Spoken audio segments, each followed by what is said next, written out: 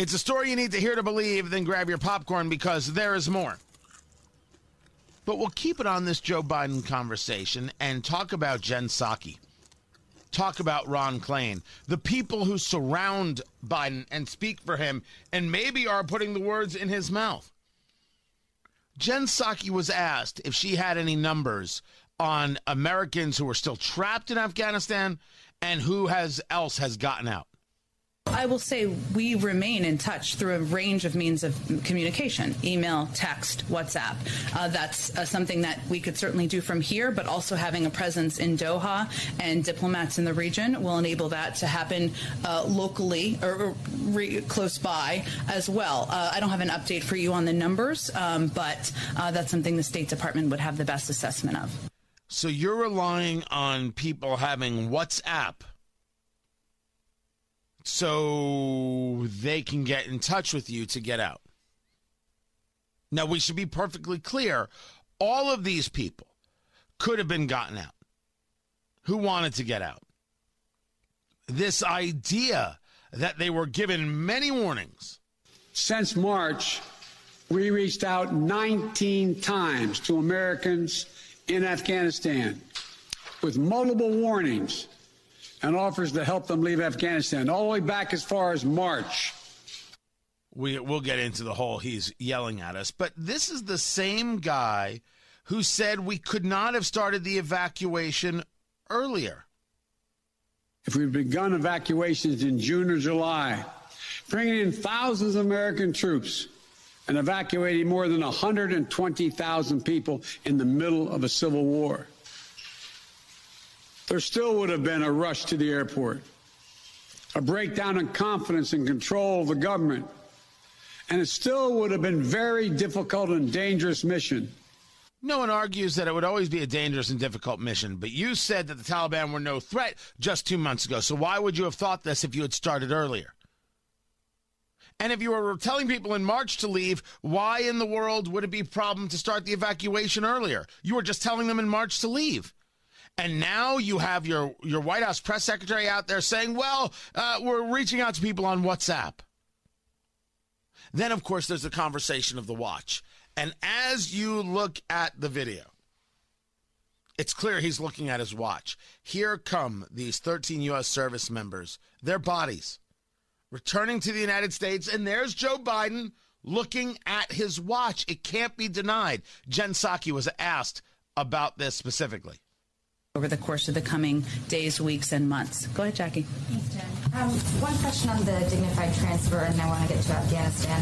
Some of the Gold Star families have criticized the president's conduct at the dignified transfer. There was a father of one Marine who said that the president appeared to be checking his watch every time a flag-draped transfer case came out of the plane. And a sister of another Marine said that it felt like a fake and scripted apology. Was the president looking at his watch, and does he have a message to those people who felt that they were offended? Two questions. Was the president looking at his watch? And does the president have a message for the people who feel that they were offended? Jen Psaki's answer.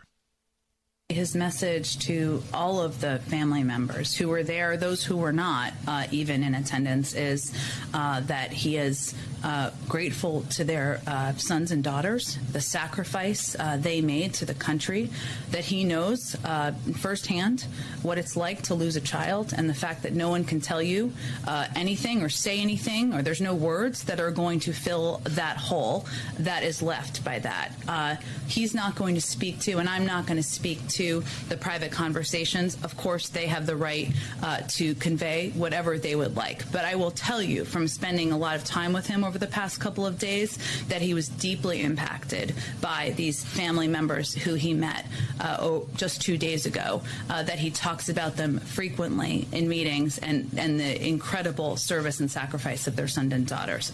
That is not going to change their suffering, but I wanted to convey that still.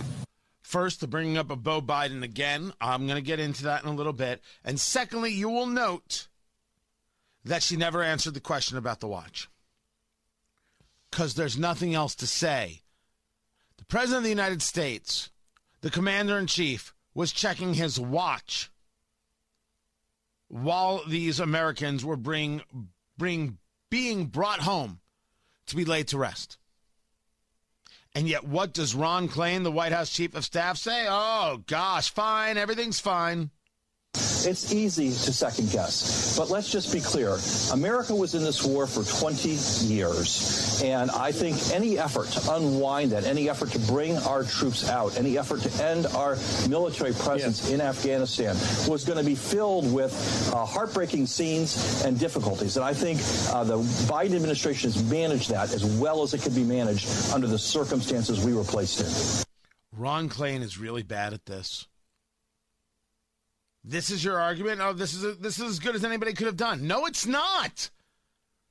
No, it's not. And if this is as good as anybody could have done, then we can't do this well. This was awful. This was horrible, and it still is. You, Ron Klain, left Americans behind. You want us to forget that. We're not doing it, man. We're not going to forget that Joe Biden bragged about getting 90% of the Americans out. Who brags about not completing the mission? Who brags? What kind of hubris these people have? Do you understand how much Ron Klain hates you and hates the American people and the gaslighting that this all is? My gosh, it staggers the mind. Honestly, there are going to be people on the political left, especially in Indiana, because he's a Hoosier, trying to defend him. Just don't. Don't. And if you see me during the Jewish holidays, would you do me a favor? Just turn the other way. Just don't look me in the eye. You don't deserve it. If you're going to try and defend this guy and these statements, which are indefensible.